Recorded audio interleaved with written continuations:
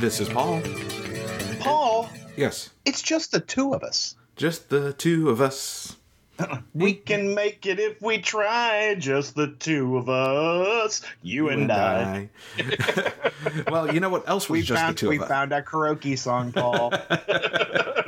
I always thought it was You Don't Bring Me Flowers, but I think it's this one. Yeah, this one I know the words for. So when I logged on, what else was just the two of us was we recorded earlier this week an episode of Star Trek with Aaron and Polly, which is right now on the Star Trek with Aaron and Polly feed, or you can go to iomgeek.com and listen to it there. And so I loaded up my computer this morning, or I opened up my computer this morning, and we record our podcast on Skype and record that way. And it gave me a message, and it said, "How did you feel about the quality of this call?" And I'm like, well, I mean, it was okay. Like, it was an okay episode. It wasn't our best. Like, are you asking me to rank this episode of Star Trek with Aaron and Polly? Like, I guess I'd give it like a 4 out of 5. I mean, Paul, you're doing number one. You're doing a hard sell there. And number two, I don't think that's the quality that they were inquiring about, Paul. I think they were asking about the call quality, not the quality of the episode, not the quality of the content. Yeah, not the quality of the company. But if you're rating the quality of this call, we're a little bit without Tim. We're a little bit without Wayne. So automatically that's an extra star in the rating, right? Yes. Yeah. Perhaps 2. Yeah. I mean, we are full quieting the repeaters today. So that's all I'm saying. Yeah, we are 5 by 5. Well, I wanted to give you guys an update.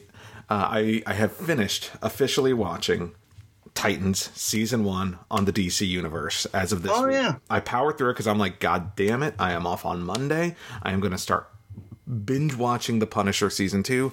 I want to be done with Titans before then, so I plowed through it. I love that I've got a 3-day weekend. I'm going to watch some TV. Yes. That is Paul's jam. I have a 3-day weekend and no plans. I'm not going out of town. I am going to binge watch some Punisher. It's not, I'm going to go clean the garage or I'm going to enjoy life outside the house. It is, by God, I'm going to watch some motherfucking TV. Yeah, well, we have a storm coming tomorrow. Eat a bag of Doritos. Oh, yes, I need to get some. So tell me about Titans, Paul. So, it is surprisingly dark, which we've talked about. If this is probably our 3rd or 4th time talking about it, but I just wanted to provide an update. It's gratuitously violent and profane in certain ways. Like it doesn't need as many F-bombs as it has. It doesn't need as much blood as it has to get the same point across. That being said, I genuinely enjoyed it. I thought the season ended shitty. Not in that the episode was shitty, but apparently this was not originally intended to be the season finale, but they decided to make it the season finale. And it very much feels that way in that. So do you mean like cut an episode? So we're just going to end a little short? Yeah. Like apparently they even filmed the other episode, but they decided to use it as the season opener for season 2 to start the season opener. Because apparently the season finale, the originally planned season finale, ended the season 1 storyline. Right. And rather than ending on a cliffhanger. Well, they decided instead to end on the cliffhanger that leads into what was originally the season finale, and it very much feels that way. It feels like the season ended before the season ended. It is genuinely it ends right before the final fight. Yeah, it's just like somebody turned off the lights, right? Yeah, exactly. It's like, wow. Okay, things are getting good. Final fight's about to happen. Oh, it's over. Wow. Yeah, I was surprised that they did that. Interesting. Well, after our conversation last time about DCU, I went and checked what my viewing options were because I'd gotten excited that DCU was included on the Amazon Fire Stick or whatever they call their device. And I thought that might mean that there's a channel in Prime for it. And there is not yet, so I don't have the same option in Prime to purchase the channel like I do for CBS All Access. And so that's what I'm waiting for because I really much prefer that interface than using like a Google Chrome or a Fire Stick. Yeah, I gotta say which is frustrating for me. But if DC Universe wants to succeed, they need to get on all appropriate applications and offer a free month. because I don't believe they offer one now. And I think they offer like 7 days. I think that's what the preview time is right now. And you're right, that's not enough to whet your appetite. No. So I mean, even Hulu offers a free month. Like, come on. Again, Titans, I enjoyed it. I genuinely enjoyed it. I thought it was well done, well acted, well directed. I had some issues with some of the content, but not because I'm a prude, but because it felt unnecessary. Sure. And we've talked about who is this appealing to ultimately. Basically you're doing a Watchmen-ish take on the Titans. Who actually does that appeal to? Yeah, like absolutely. Teen Titans is generally more of a and I understand it's not Teen Titans, it's Titans, but I understand, but it's it's a more younger leaning bent generally, and so I was kind of surprised that they took that turn with it, but I did enjoy it, and I will watch at least the season premiere of season 2. Well, as soon as they do something on Amazon Prime or something like that, that's a streaming service that I already have. Mm-hmm. That where it's easy, where my interface is easy, I'll jump right in. And what makes me happy about that is that there'll be some content there for me to enjoy. I have a backlog of things to watch. So I'll get in there eventually. I just got to they just need to make it a little bit more easy for me. Mm-hmm. Well, and speaking of streaming services, I'm going to Star Wars Celebration in April. And apparently there's like... Now, is that in Florida or California? Neither. It's actually in Chicago this year. Oh, really? Yeah, and I've never been to Chicago, so I'm looking forward to it. I love Chicago. I have a whole list of bars and restaurants for you to go to. Okay, yeah, send them my way. I love Chicago, one of my favorite cities. Yeah, I'm very much looking forward to Star Wars Celebration this year. And apparently, right before Star Wars Celebration, there's the Disney investor call or something like that, investor meeting that they have every year where they announce a bunch of shit. And they will be coming with a first look at the new Disney Plus streaming service, and as well as the content of it, including The Mandalorian. So I would imagine we'll see a lot of content from The Mandalorian at Star Wars Celebration in April. Can I ask you a little bit of a personal question? Sure. Are you a shareholder? I am not. Okay. Why am I swilling too much for Disney? No. You had mentioned the shareholder call, and I wish. I'm sorry. I said I wish. Well, but I'm not. One of the things that I keep telling myself, and this is as I plan for retirement, that sort of thing. Because, that's something that you do when you're younger is plan for your retirement. Right. Cause I'm what am I, 20 now? I try to invest in things that I enjoy, right? Things that I understand. And so I was just curious if that's what you were doing. I do not personally hold any Disney stock at this time, but it is on my list because, I try to, if I understand a product and I think that product's got value and that it continues to have value, I think that's something that I should actually invest in. Yeah. I don't think the Disney bubble is going to burst anytime in the next number of years between Star Wars Land and all the numerous things. Now, don't get me wrong, that not everything that they've done is a home run, but they have enough diversification to, I think, warrant contributing or warrant investing in it. But of course, I'm sure it's expensive to invest in, so the returns aren't as much as if you had invested maybe 10 years ago, right before the Star Wars deal or something like that. Yep. Well, another thing that Disney has coming out this year is Spider-Man Far From Home comes out this summer, and they released the trailer this week. And Aaron, I don't mean to spoil it for you.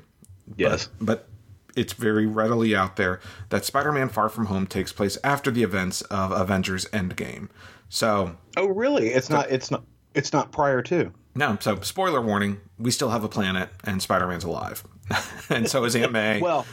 And we still have Marissa Tomei. And we still have Marissa Tomei, and we still have Nick Fury. But people are freaking out. Why is Nick Fury in the trailer, who evaporated, but why isn't Tony Stark in the trailer, is what everyone's asking. Especially since it takes place after Endgame. Why isn't Tony Stark in the Spider-Man trailer? He was so prevalent in previous media. And I think part of that is, leaving the mystery out there. Sure, yeah. Yeah. But what did you think of Spider-Man Far From Home? the trailer. First of all, I would have been just as happy watching a trailer with just Aunt May, because Marissa Tomei is smoking hot. Oh yeah. I mean, damn. She is just so delightful on screen. I could just watch Aunt May all day long. That said, I thought the trailer looked fantastic. I am not a big Mysterio fan in the comics. Oh, I am. I love Mysterio. I thought he looked great on film. Is that the same guy that plays Jaime Lannister in Game of Thrones? No, that's Jake Gyllenhaal. Okay, I only got such a brief glimpse of him. I couldn't tell who the actor was. Yeah, and it didn't sound like him, but with the beard and whatnot, it kind of looked like him. Yeah. That's Jake Gyllenhaal playing Mysterio, and it looks very similar to how Mysterio first premiered in the comics. That he seemed like a hero, but we certainly have a bunch of special effects in the trailer. Spider-Man is on a school field trip in, was it Italy? Yeah, in Italy. Yeah. It looks like a lot of fun. I think Tom Holland is a great Spider-Man. I feel it was poor decision making to release the trailer this early. Why couldn't that just be attached at the end of Avengers Endgame? It feels, like we know a Spider-Man movie is coming, but yeah, when's it coming out? Avengers comes out the last. No. When is Spider-Man coming out? I believe July. So yeah, there's plenty of time. I think you could have done a different kind of teaser trailer. Yeah, I mean, it's called a teaser trailer, but boy, you get a lot of stuff in it. Yeah, it's a significant length for a teaser trailer. A teaser trailer is like the other news that I forgot to put on our outline, what I'm going to talk about, which is that Ivan Reitman's son. I saw that is doing a new Ghostbusters film. In continuity Ghostbusters. Mm-hmm. That's what's got me excited. And it has a teaser trailer out there. That is really? Genuinely a teaser trailer. It's like 30 seconds long. I've not seen that, but I did read the article that Ivan's boy is doing the Ghostbusters in continuity, which, I mean, that is exactly what I was hoping for. Yeah, was that they would do that. Now, don't get me wrong. I actually did enjoy the Paul Feig, all-female Ghostbusters reboot. I thought it was well done. I enjoyed it. I saw it in 3D. It was a lot of fun. Is it something that I would have probably gone for repeat viewings or, had it turned into a series, stuck with it? Probably not. But I enjoyed the movie. But I am super excited about this. I have not watched the Lady Ghostbusters movie. Really? I have not. I was not. What's her name? Melissa McCarthy? Yes, I am not a big Melissa McCarthy fan, and so I am very careful about which Melissa McCarthy movies I'll watch. Well, I will say I abhor Melissa McCarthy. I cannot stand her, and I got to tell you, I'm not a fan of anyone in that movie. But nor am I a fan of the director. But for some reason, the combination worked, and I did enjoy it. And I think it's probably because Melissa McCarthy isn't that Melissa McCarthy in the movie. I mean, in her comedies, she tends to play a like character, right? The very crass, sort of a female character. And I guess the first time I saw that, I thought it was funny. And then, subsequently, that's what she played in several other movies. And I'm like, ooh, I'm not enjoying this. Yeah. I have enjoyed her in other roles where she's not playing that over the top, really crass character. But I'm just not a big Melissa McCarthy fan. But tangentially, I finally saw Ocean's 8, which was the, all-female Ocean's 11. I never saw that. Oh, it's terrible. Oh, is it? I heard it wasn't good. It is really bad. It's a whole lot of Sandra Bullock wearing way too much eyeliner and having these sort of smoldering looks at the camera, and then, walking through situations in, couture wear. It is a really, really bad movie. And there's none of the cool, slick joy of like Ocean's 11. Yeah. The heist movie Ocean's 11. Mm-hmm. And there's just none of that. It just doesn't land. And I kept looking at my wife. I'm like, is it my imagination or is this really bad? She goes, oh no, this is really bad. Well, have you seen the John Wick movies? I have not. Oh, that is surprising. Those are damn good flicks. Surprisingly good, considering it's Keanu Reeves. Well, and that's what keeps me out of them. Yeah, I mean, I've got Keanu issues. I do too, but I got to tell you, they surprised me. I think they surprised everyone, which is it's kind of like Taken, right? Yeah. That Taken, at least the first one, took everyone by surprise, and much like the John Wick and John Wick 2, unlike Taken 2. Actually, it made the series better. And the trailer for John Wick 3 came out this week. Looks pretty badass. But what I didn't realize is the director of the John Wick movies, Chad Stahelski, is apparently has been hired to do the reboot of Highlander. You know, the latest in the line of people hired to do the remake of Highlander. Yeah, I mean, we've been doing this podcast for over 9 years now. And we have been talking about a Highlander reboot for over 9 years now. Yeah. Just saying. Oh, yeah. And, you know, he has a quote that I thought was very interesting. He says, and I'm just going to quote here, "We're just trying to figure out the best way to not fuck it up.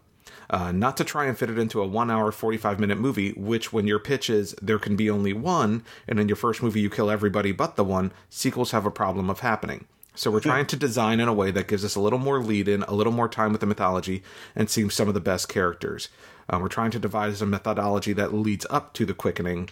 And so it's a longer quote, but I think I appreciate that they're approaching it from a standpoint of, okay, yes, there can be only one, but like maybe this, you know, much like the first Highlander series, after that initial movie, it's like, oh wait, there is more than one, and that was, you know, the stakes weren't as high, right? And they're going in with that thinking, and so I appreciate that. Hopefully, I gotta say, Highlander is a concept that I love, but a series that just degraded over time. Oh yeah, to the point that last one is unwatchable.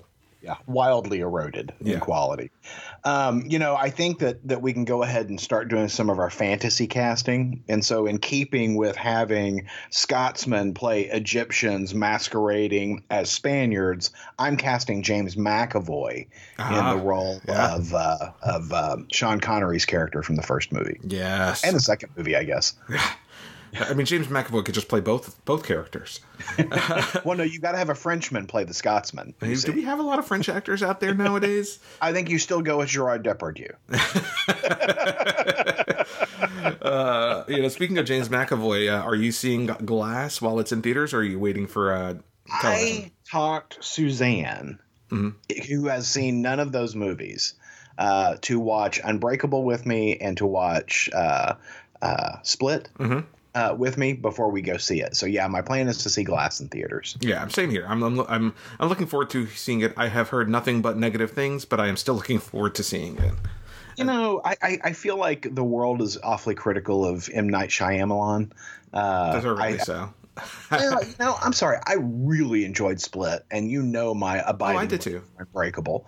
I think that you just can't go in there expecting the Sixth Sense every time. No, yeah, I agree. So we'll see. I'm hopeful. I'm excited to see it, just for the payoff. I mean, you know, the fact that Split was a surprise, secret, in continuity film with Unbreakable was amazing. Yeah, I wasn't actually planning on seeing Split until that got spoiled for me, and then I said, "Oh, I'm going to go see Split now." I will be honest with you. The as much as I like James McAvoy, Split held no appeal to me whatsoever. Same here. Yeah, because it looked like, you know, oh God, you know, M. Night Shyamalan's making slasher movies now. You know, and I think it's a marvelous film, and McAvoy is fantastic in it. And McAvoy's one of those guys who kind of disappears into roles. Yeah, he keeps getting better and better. That guy. He really does. He really does. He is a fine wine improving with age. Yes. Well, much like Marissa Tomei.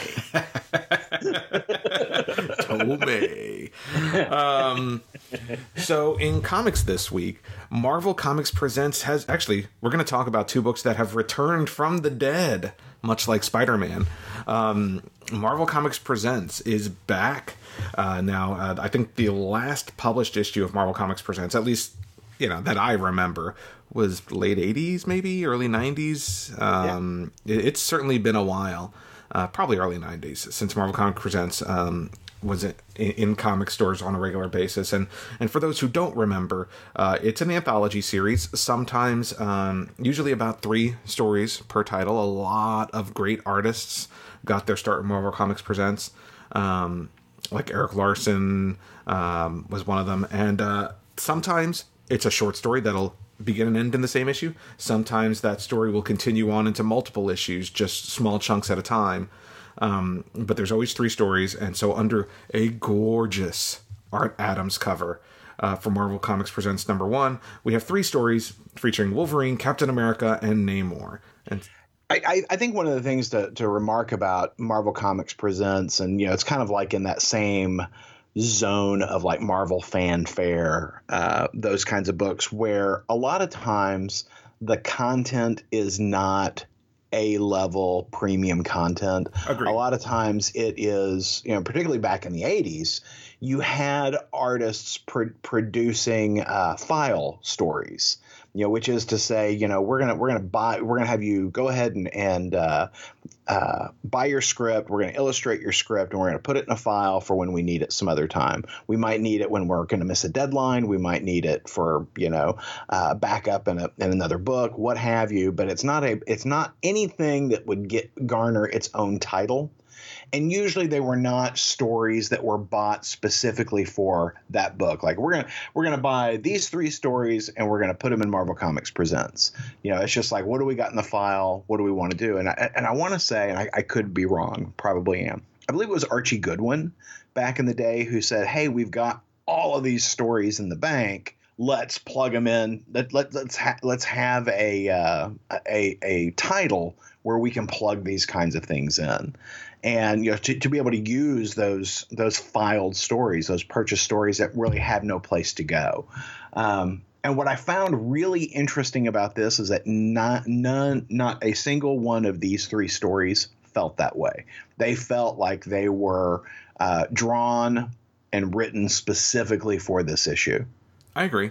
And perhaps these were, and back in the day, It was different. Marvel had a huge catalog of, like you said, these fill-in issues, right? They would almost out of continuity kinds of stories, right? I mean, not even for Marvel Comics Presents. Your artist is getting behind, throw in a quick fill-in issue just to get the book out on time. DC was very guilty of that when New 52 first started as well. Well, and you're right, and Marvel was really big on that for a couple of reasons. One, they want to give new artists work so they can see how they perform, and have something to look at and go, okay, well, this guy can draw Spider-Man swinging from a rooftop.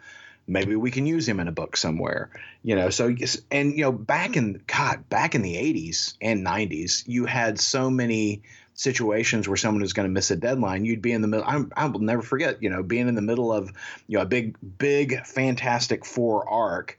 You're reading the issue this month, and it says, next month, the conclusion. And next month comes, and it is not the conclusion. It is a filler story because they didn't make their deadline. Even though they'll have the cover demonstrating Dr. Doom beating the hell out of Fantastic Four, you read the story, and Dr. Doom is nowhere in there, No. The cover definitely did not match the story. But, that is not what this book is. And, we've got 3 I'll go ahead and say it, Paul. We have 3 really strong stories. I agree. Featuring one with Wolverine, one with Namor, and one with Captain America. And I enjoyed the hell out of all 3 of these. Oh, go ahead. I was going in expecting, well, we're going to get 3 of these. I'm probably going to enjoy one. Yeah. Right. I mean, even though at least, knowing the artists involved, I'm going to like looking at the pictures. Yeah. But I enjoyed all 3 of these stories. I did too. I thought the Captain America one was the weakest of the 3. I would agree. That one felt most like the back matter of Captain America issue 600 or something, Right. It just felt like a throwaway cute little tale. But the Namor story is quite well done, especially when you consider the fact that it's written by Greg Pak. Well, and I feel like it ties nicely into Invaders #1, which came out this week, and we'll talk about in just a moment. Yeah. And I read this before Invaders #1, which I'm grateful for because, like you said, very much like similar threads. Yeah, Absolutely. Very similar threads, same tone. And it almost feels like I don't know if that was intentional or not, but they do feel like companion pieces. Agreed. And the Logan story, what I liked about this Logan story is that it doesn't require that you know anything else about Logan other than that he is long lived, so he's seen a lot of history, and, he's got claws. Yeah. And that's really all you needed to know coming into this.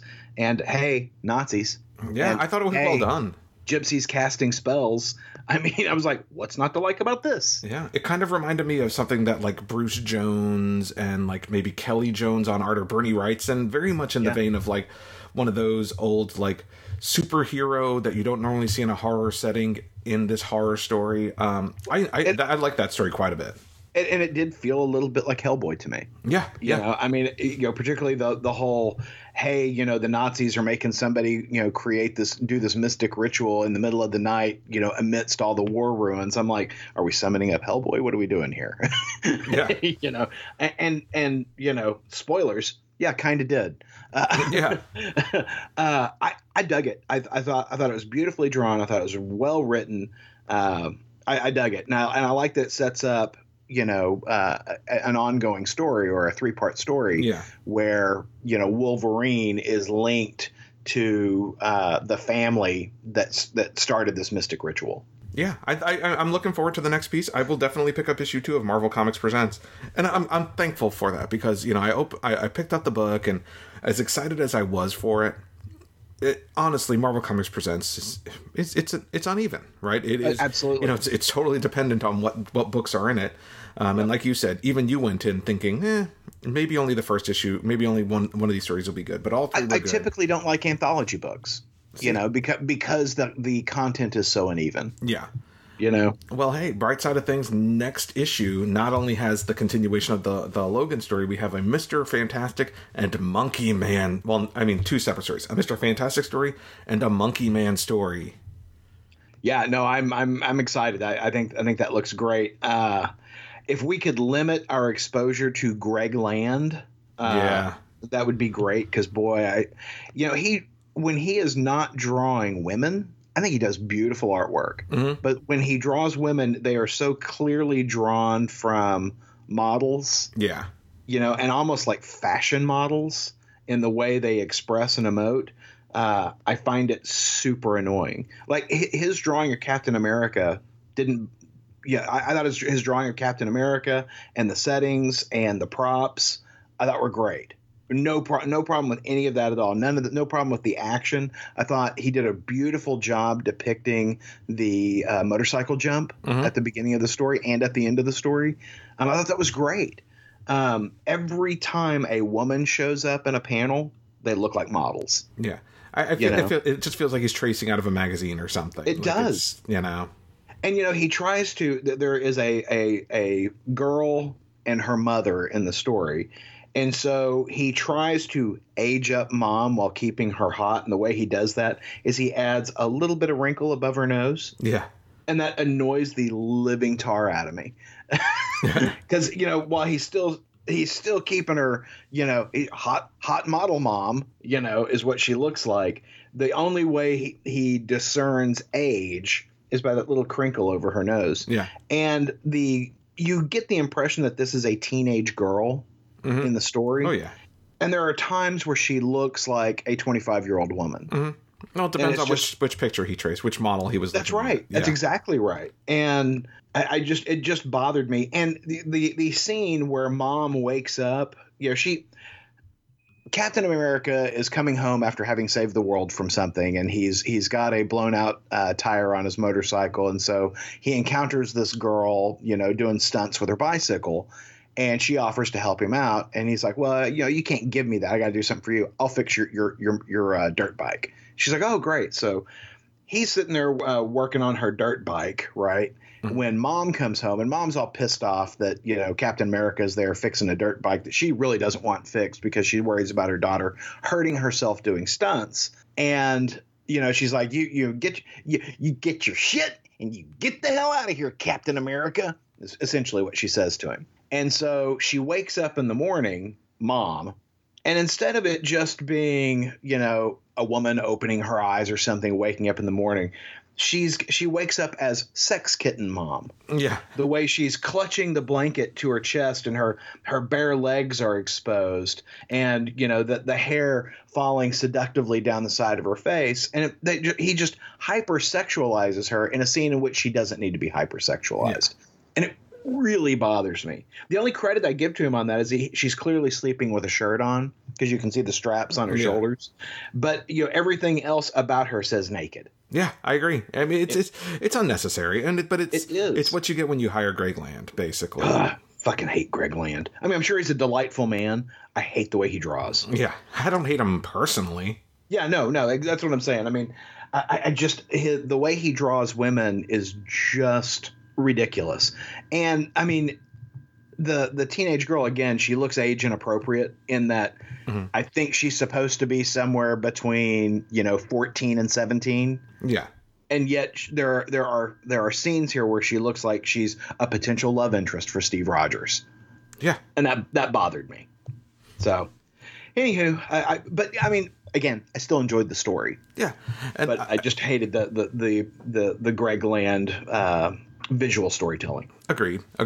Well, and we had mentioned how this book very much feels like a companion piece to Invaders #1. I wasn't planning on getting this book, but Aaron bought it, so I bought it.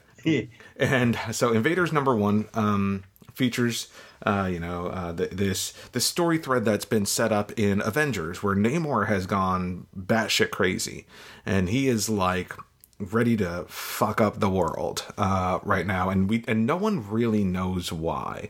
They haven't explicitly, at least in the issues of Avengers that I've read, explicitly stated what was the turning point for him that has caused him to basically say, you know what, I'm just going to take over the world. But Captain America and his friends, the Invaders, are like, we've got to do something about it, and that's the story we're getting in Invaders from Chip Zdarsky and Carlos Magno with Butch Guice. And once you said The Invaders by Butch Guice, you really can't go wrong. So I went ahead and picked up the book. And Aaron, what'd you think of this one? I love this book. I did too. There was so much in it where I know Chip Zdarsky wrote it, but it was striking notes, very Ed Brubakerish, from Brubaker's run of Captain America. And I think that's got a lot to do with the way Butch Guice has drawn the book. Yeah. The visual elements of this book are just striking. You're getting flashbacks from World War II. You're getting current story Under the Sea, and you're getting Captain America in both. As with Namor, you're getting Captain America in both eras. Struggling with the war back then and struggling with what's developing now. And I think this book is fantastic. I think it that feels like it should, right? It feels like, these characters who are, our friend has gone off the rails. Let's get the band back together to see what's going on. And it's just so well written, and the art is gorgeous. Both artists do an excellent job.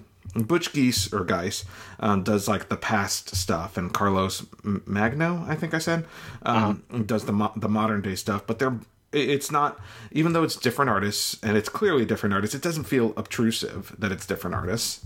No, it helps delineate the times. Absolutely. You know where you are in the story. And we talked about how in Marvel Comics Presents it felt like a companion piece. So in the Namor story that appears in MCP, it is the moments after the bombing of Hiroshima.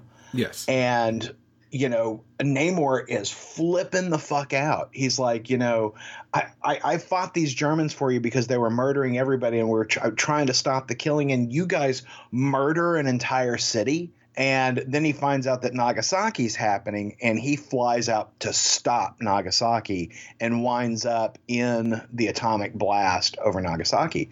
And what I loved about it, is that it cues up the amnesiac period that Namor has, because, Namor disappears at the end of World War II and doesn't show up until later on in the original run of the Fantastic Four, where the Human Torch finds him at a homeless shelter, right?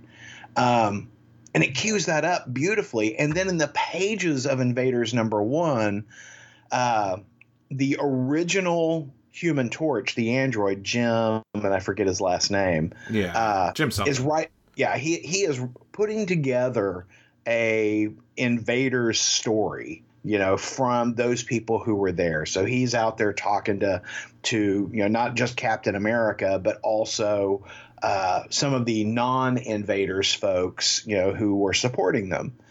And he is gifted a photo album. And one of the photos that he finds from the photo album is an image during that period when Prince Namor has amnesia, Prince Namor and Charles Xavier. And, it's like, what the hell's Professor X doing there? Right. And it cues up this great story. And I mean, I'm like, okay, fuck, I am in. Yeah. I am in. It has been a long time since I have been rewarded with not just a good Namor story, but a good Invaders story. I mean, I so want to read an Invaders book that's high quality, and I just never seem to get that. And this has got me wildly excited. If I am not buying any other book at Marvel, I will be happy to buy this Invaders book. Yeah, I'm very much looking forward to the mystery of this book. I don't believe it's an ongoing series, but I will continue this story, and I enjoyed the hell out of it. So yeah, thank you. It doesn't need to be an ongoing. I'm happy for it not to be any ongoing as long as they give me a beginning, middle, and end that are all worthwhile. Yep. Yeah, damn good. I wouldn't have picked it up if it wasn't for you. So I really did enjoy it. And see, Paul, this is the way you bring people to books. You don't give them Spaceman, Paul. I mean, that was like 8 years ago. But still, you're on that cross. That's all I'm saying. Clearly. Well, and finally, the last book we wanted to talk about this week was Superman #7 from DC Comics. Brian Michael Bendis, Ivan Rice continue, and actually Brandon Peterson also on art, and a page by Jason Fabok recycled from the Man of Steel series. So this is, according to the cover, Superboy's Lost Years. Even though technically it's really just the start of Superboy's Lost Years. He has returned. Right. He's 17 years old. 7 years have passed. And scarred. Yeah. And scarred. And, for some reason, Superman says, you've only been gone 3 weeks, which, it feels like this has been an awful lot of pomp and circumstance for it to have only been 3 weeks. Uh-huh. Given the whole Lois is missing. Oh, Lois is back. She didn't tell me. All of this has only been 3 weeks. Are you kidding me right now? Yeah. First of all, that reveal was like, the fuck? Second of all, I'm out on Superman officially. Yeah. This sucked. Yeah. Yeah, no, this was... and there are things I liked about this book. I liked the artwork. Yeah.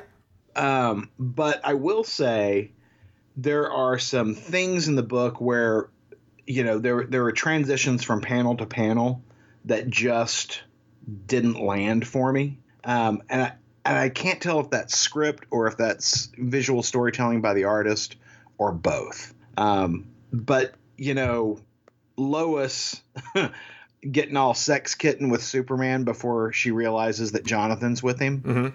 Mm-hmm. Made me laugh. I gotta say, I really like all this sexy Lois Lane we've been getting lately. Yeah. I DC, keep that up. But they're gonna have to keep it up without me because I don't see me buying this book again. Yeah, I'm out on this book. It's not that the book was poorly written. It's not that the book was poorly drawn. It's not even that I wasn't entertained in the book. It is Bendis does not have this character right. He doesn't have Superman and Lois made a decision that I can neither abide nor support. It is so wildly out of character that they allowed that Superman, and I hate to put it in these terms because, he and Lois are married and it's a partnership. I cannot imagine a scenario in which Superman would allow his son and wife to go off into deep space with a man who he was already questioning his motivations and his sanity. Well, and I mean, straight up a murderer. Like, he had people imprisoned. Right. Like, I mean, nothing Jor-El has done since returning, in the pages of Rebirth or even before then, has been good. He's a bad guy. Like, basically, he might as well have let Jonathan go out of town with Lex Luthor. Yeah, I mean, and so that decision alone, where Superman allows that, is wrong. And then you compound it with the fact that Lois decides she's going to abandon her son in deep space. And keep in mind, John is super. John was 11 years old, 12 years old when she abandoned him. Mm-hmm. And so, she comes back to Earth and just gets settled into writing her book. And now we see the results of all of that, where Jonathan is back and he's now 17 years old and scarred and has lived years out in deep space, suffering terrible things. And he's like, and that's when I realized Grandpa's crazy, not friendly crazy, like, bad guy crazy. No. And I'm like, well, of course he is. Your father knew that. Yeah. And these are not the kinds of decisions that Superman makes. And I understand Bendis created this situation so that he could tell this story, but it's a situation where Superman is altered in terms of who he is so that Bendis could tell this story. And I think you could still tell this story, but the reason why Bendis did it the way he did it is he didn't want to spend months of Superman looking for Jonathan. Because if Grandpa had just shown up and taken Jonathan, right? If, Grandpa had said, hey, I'd like to just spend the evening with Jonathan here at your house, everything will be cool. Okay, yeah, you can spend the evening with my son. And then they come back and they're gone, and he's taking him out to deep space. That's a whole different story, and that's not what he wanted to tell. He wanted to tell this, I let my kid go off on this field trip. I lost the communication device, like he wouldn't have some kind of backup for that. We know Superman to be smart. We know him to be caring, and we know him not to be a fool. And Bendis made him all three of those things. Yeah. He made him stupid. He made him a fool. I mean, he altered the character so that he could tell the story, and that frustrates the living fuck out of me. Yeah. Doesn't mean I won't ever read this story.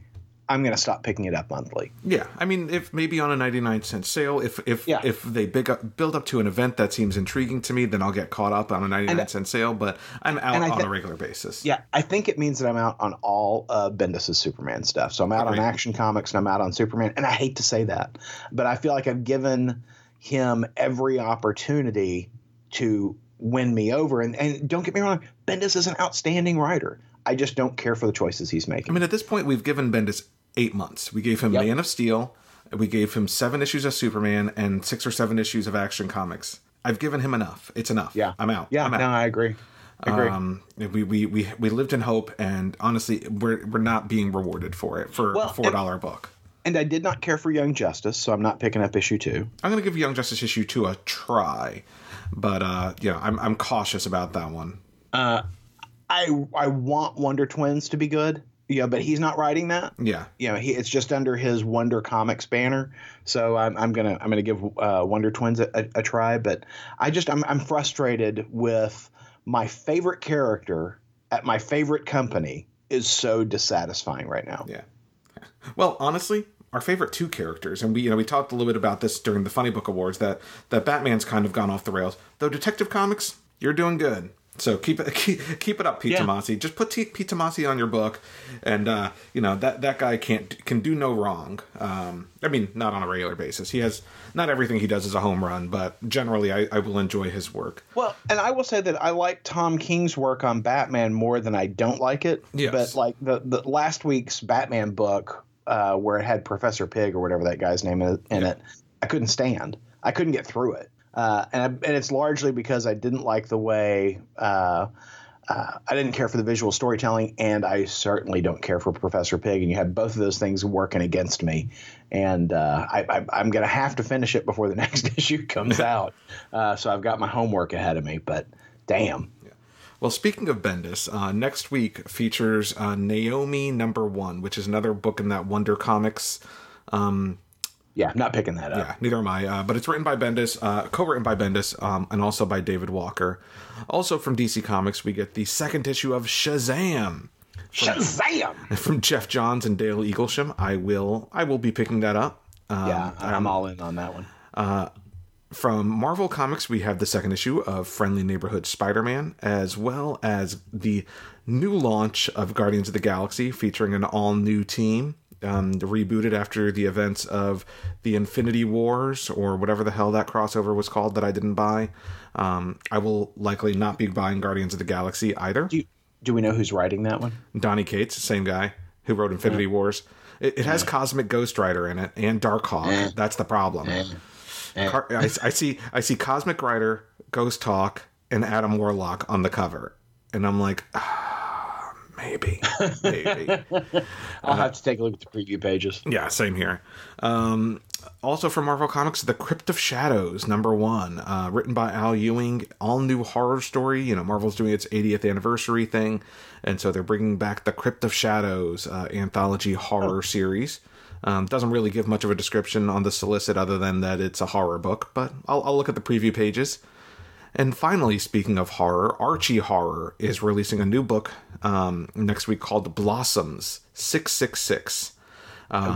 It's issue 1, brand new series. Cheryl and Jason Blossom are a pair of seemingly normal kids in Riverdale. They're wealthy, popular, and likable, but they also harbor a deep, dark secret. One of the Blossom twins is the Antichrist. Both want the title, and no one in Riverdale is safe. Written by Cullen Bunn. So I'm intrigued. I will again look at the preview pages. I might have to take a look at that one. So, Paul. Yes, sir. I don't know if you noticed this or not, but this was delightful today. We should do this again. I think we should. I think that we might need to change our phone number so that we don't have to have Tim and Wayne on. I think that the room for two is much preferable to the party suite. I mean, there is so much leg room. I know, right? I can stretch out. I mean, I can lie down and podcast. I know, it's great. It's great.